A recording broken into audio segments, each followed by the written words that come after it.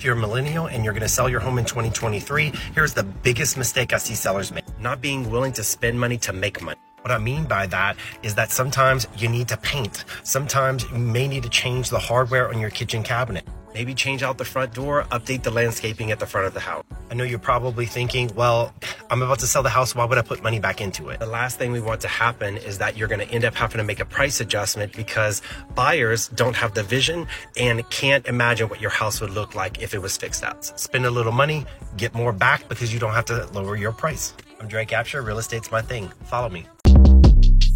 Short Cast Club.